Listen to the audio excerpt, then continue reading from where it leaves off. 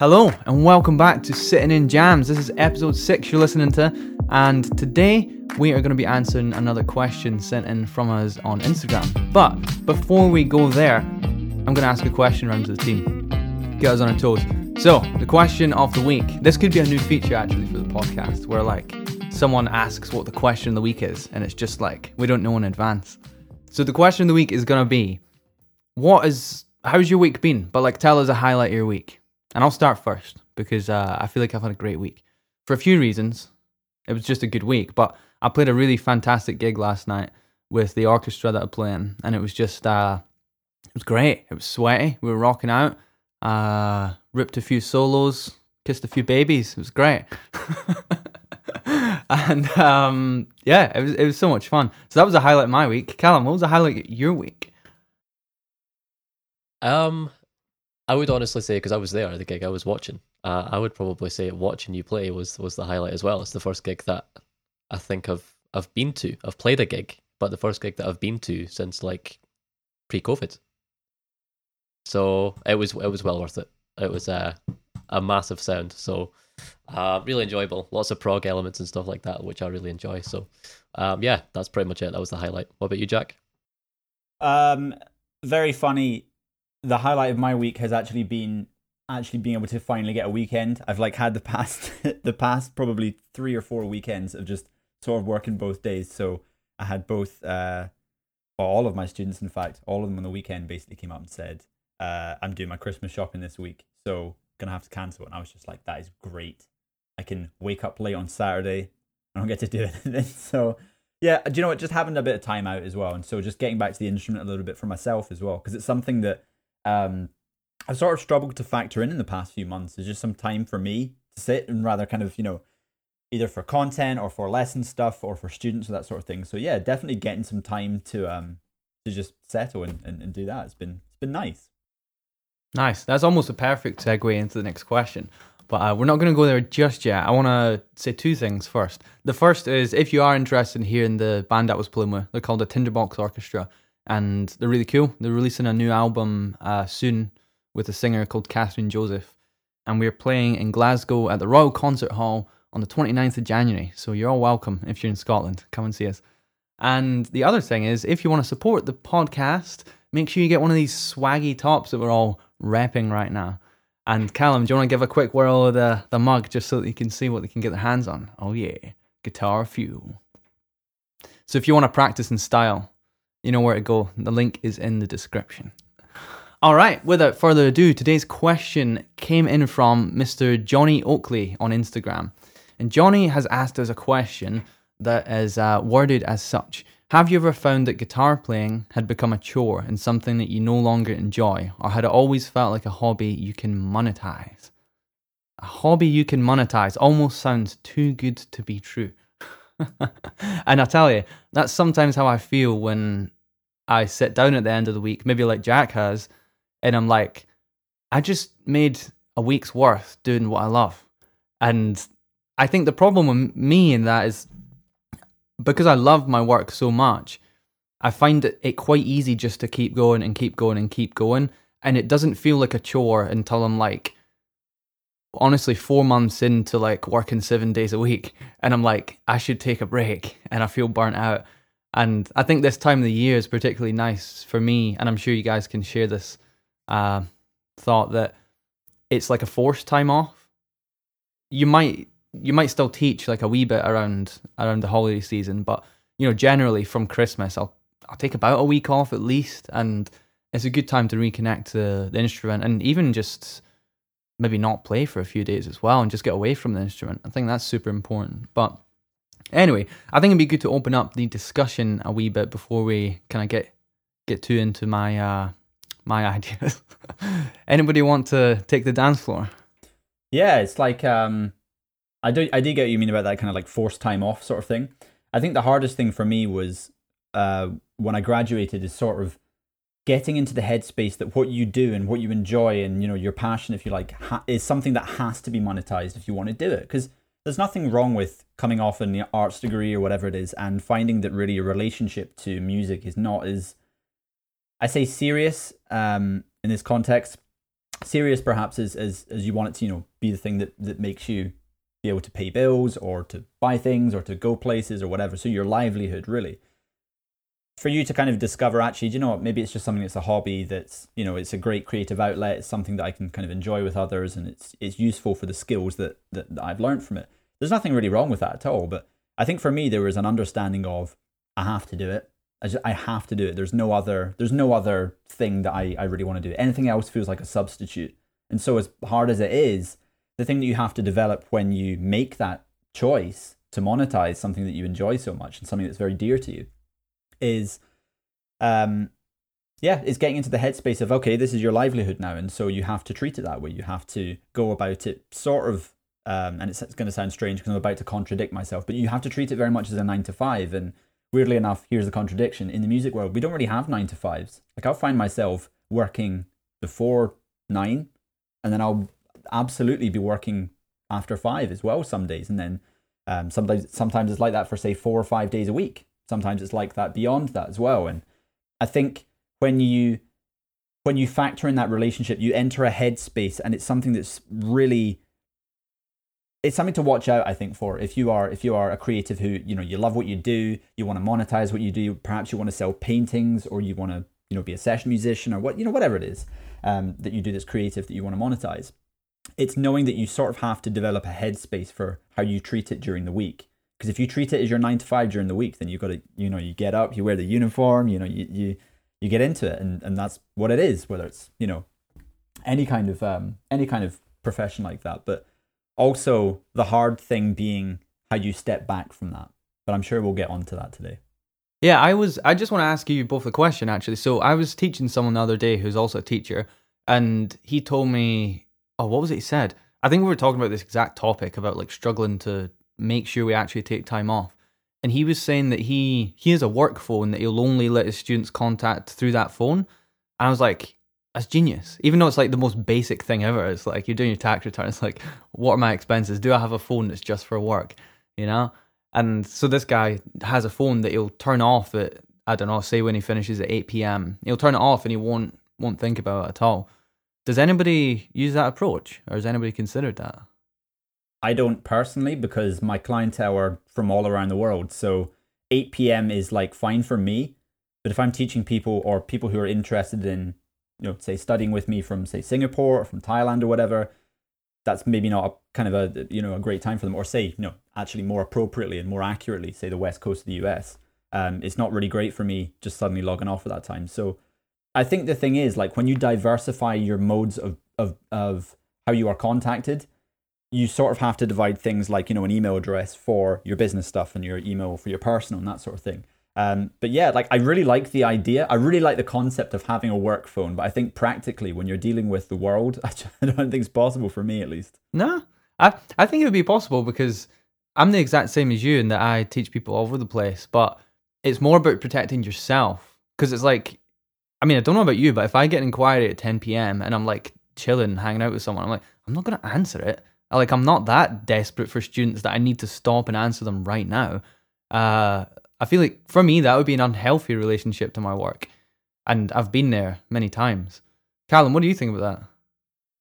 I'm definitely in a similar boat. I think that ability to clock off is super, super beneficial for the long term, especially. But I find myself, just as you said, like experiencing that almost need to just kind of get to the question that maybe a student's asked, or like a consultation or just anything like that. Just sometimes you feel kind of obligated, especially if, kind of going back to that question, you think that you enjoy the chore. That's the thing. It's like you've got chores, but you actually kind of enjoy the chore at the same time. So I do feel that way about it. It's kind of funny that it's like, it's both worlds. It's kind of both like, it is a chore.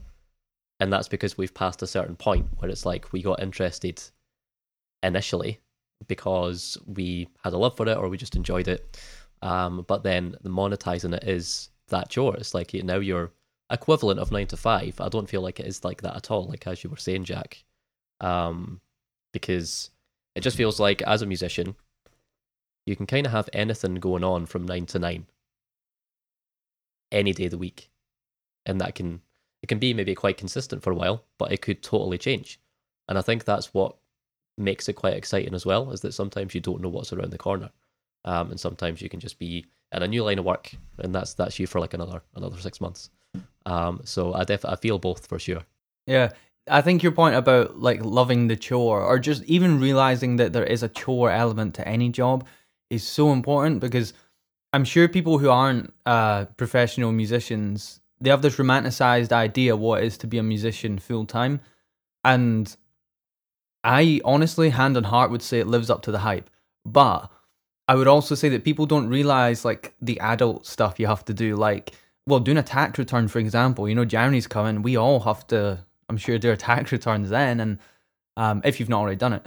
And, that's a big piece of admin that they didn't prepare you to do in uni when you're studying to become a musician or whatever.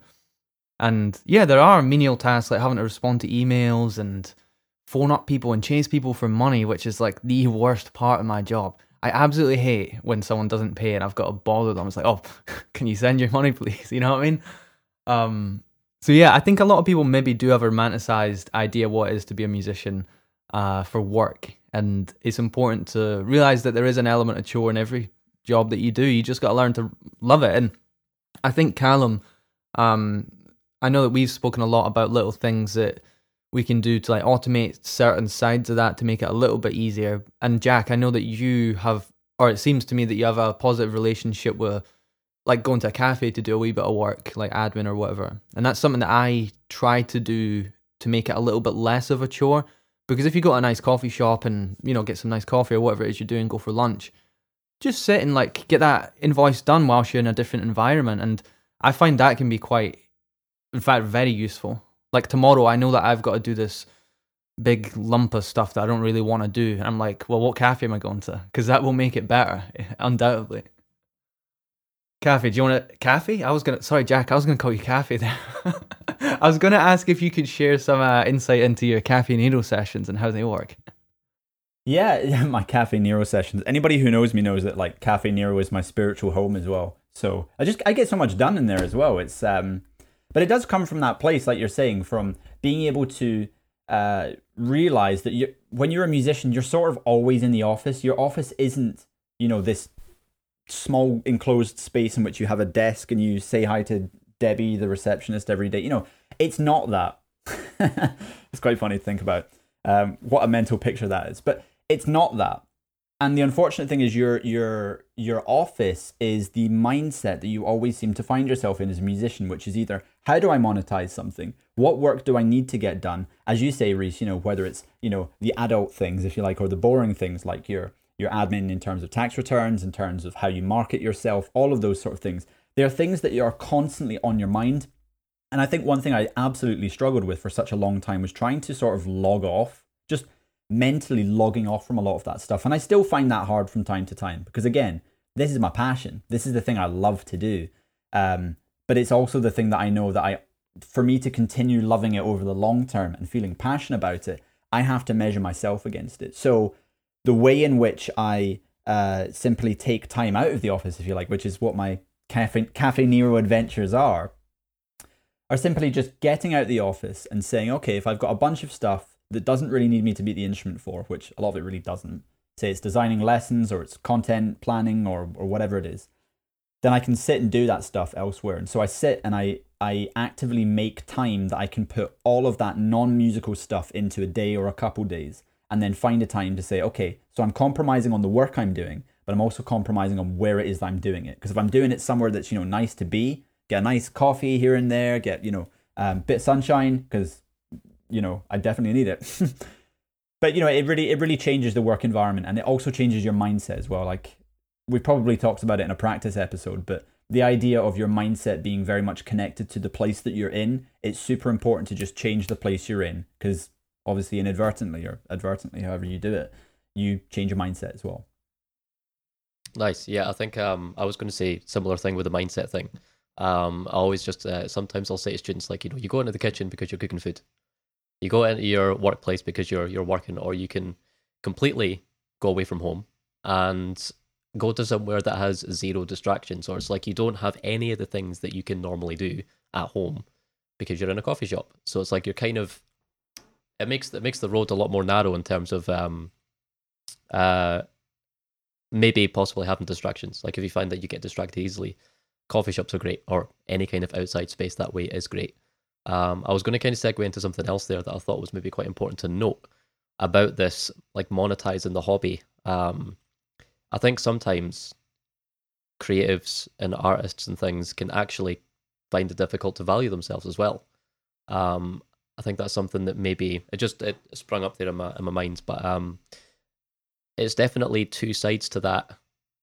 There's two sides to that thing that you have to get good at. It's like it's a skill. It's like you have to get good at your musical skill, but you also kind of need to learn partially how to be a bit of like an entrepreneur in the music world. So it's definitely, I think, if you feel like you maybe don't have that, you need to find a way to maybe hone that skill. I'll quickly, I'm going to pass it on because I just realized my charger is not in and my laptop is going to die.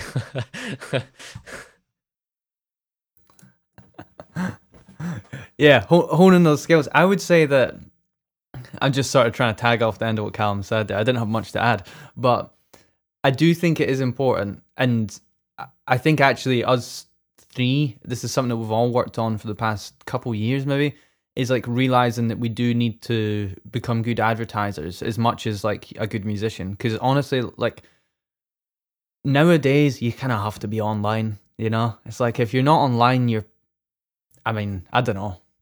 You're missing out. You really are. Because, we probably wouldn't even be as connected as we are if it wasn't for online. Doing this podcast for you right now, like, I only really know Jack because of Instagram. And I know Callum because we probably should have known each other before this, but we actually linked up on Instagram, right?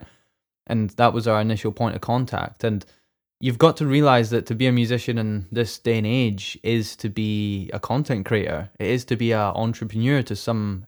Entrepreneur? When I say that word, I always say to Kaylee, entrepreneur. And so whenever I say that word, I just feel awkward because I'm thinking about horse manure. But yeah, you got to realize that you have to have a couple of different suits, and one of them is being a guitarist and being really good at that, you know. But yeah, Jack, I think you were gonna say something there.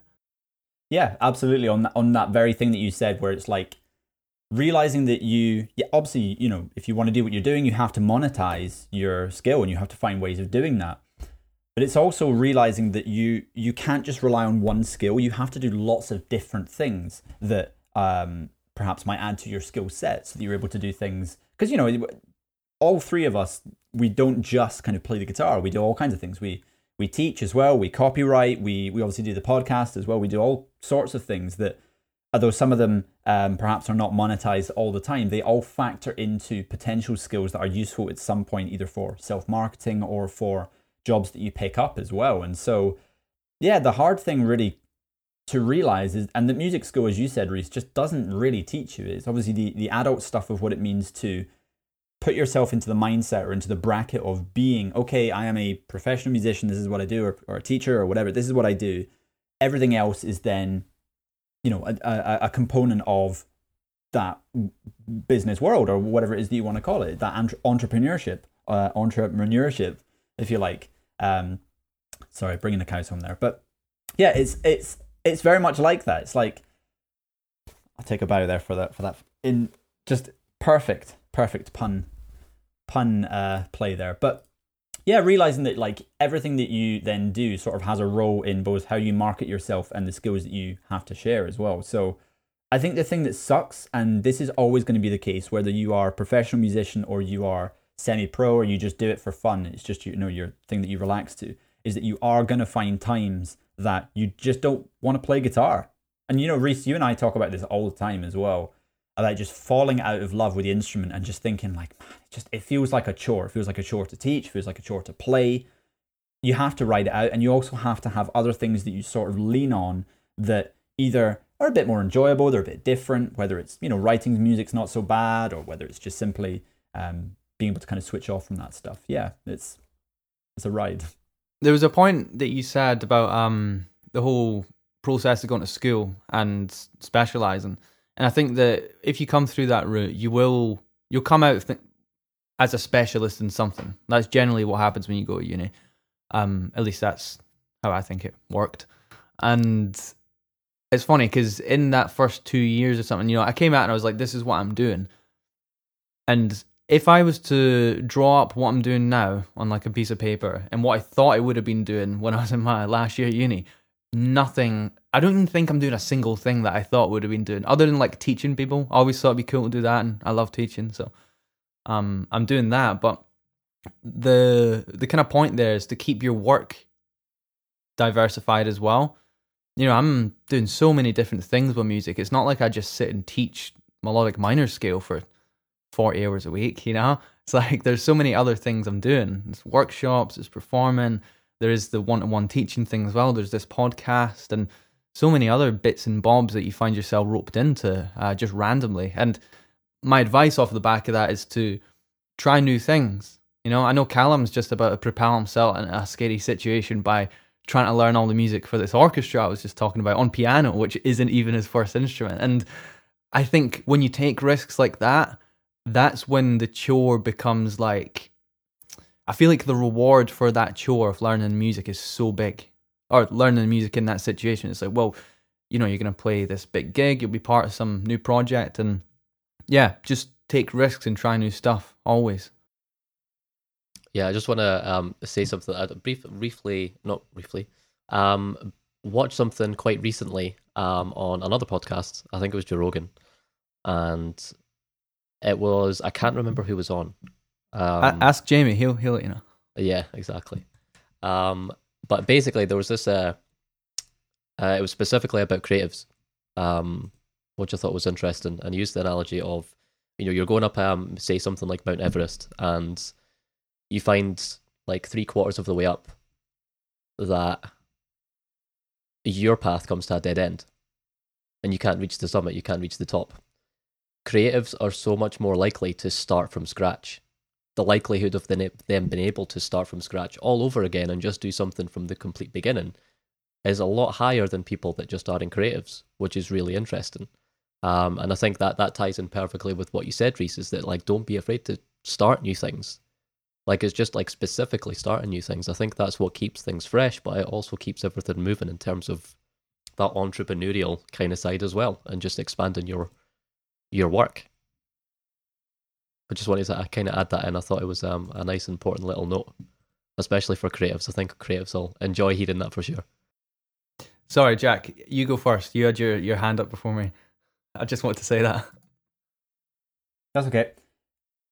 Just on that topic then, Callum, you've reminded me of something that is really, really important. Whilst it is really great to try new things and just get involved in stuff that you actually don't know if you have the skills for yet, or perhaps you develop down the road.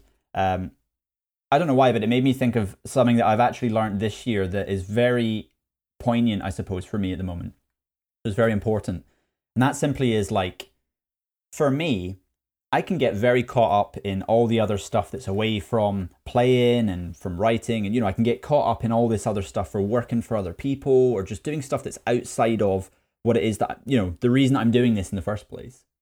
And I think what I've learned is that for me to recenter myself, I have to continue developing my own personal relationship with the guitar. I've got to do it. So I've got to sit down with it. I've got to treat it as like an interesting time for me. I've got to get into that headspace of being like a child, really, and exploring it and enjoying it and finding the things I like about it and getting frustrated with it. I have to continue that relationship with it, because ultimately, if I don't continue that fire, if you like, it doesn't pass on to all the other things that are going on in my life that are inspired by that curiosity for my passion. So I think on one side, whilst yes, if you want to do it for a living, it's important to monetize it and to find, say, several different ways or streams to monetize it. Sure, great, fine. But there also comes a point where you have to be doing it for the right reasons, and the right reasons are actually not monetary at all.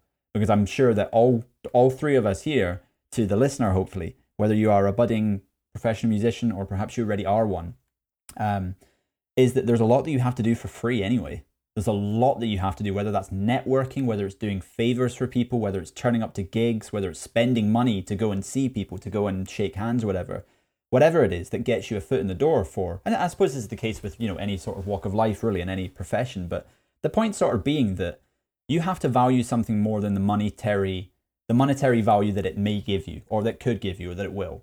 And so for me, the thing that I've really learned over the past year especially is that I have to work on maintaining my personal relationship with the instrument, because that's what gets me out of bed. It also inspires me to do A, B, C, D, any other kind of form of work. It inspires me to do the podcast as well. So, nice one. Well, Johnny Oakley, thank you so much for sending this question. I think that, we really enjoyed that. I think initially we had a discussion. We weren't quite sure about how we were going to tackle this, but I feel like it really it all came into fruition. It was, really engaging question. So thank you so much, Johnny, for sending that in.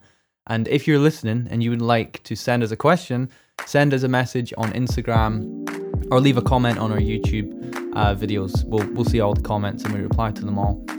And remember, if you want to support the podcast, check out our merch store, which is linked in the description wherever you're listening to this right now.